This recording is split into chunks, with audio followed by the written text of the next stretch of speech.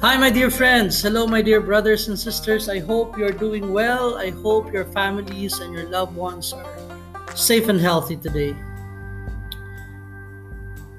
I remember wearing shorts in grade 2 and wishing I was already grade 4 so I could start wearing pants. By the time I was grade 4, I looked forward to Saturday so I could wear shorts again. Some of us, when we were students, we couldn't wait to graduate and get a job. By the time we got a job, we started dreaming of studying again, taking up masteral or doctorate.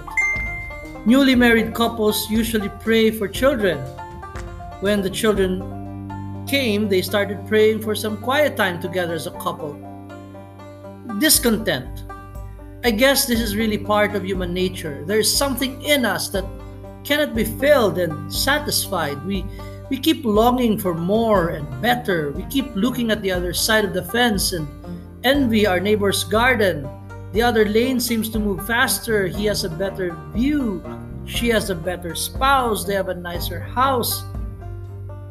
We are never satisfied, my friend. St. Augustine of Hippo, though, this prescribes a hint to our dilemma when he said, "Our hearts are restless, O Lord, until they rest in you." This world and its treasures, they're never meant to satisfy you, my friend. Trying to find satisfaction in what the world offers is an exercise of futility, a perfect setup for disappointment. Dear friend, if despite your good life you still feel dissatisfied, perhaps you are missing out on the better life that God has for you. A life of peace, a life of joy, a life of contentment.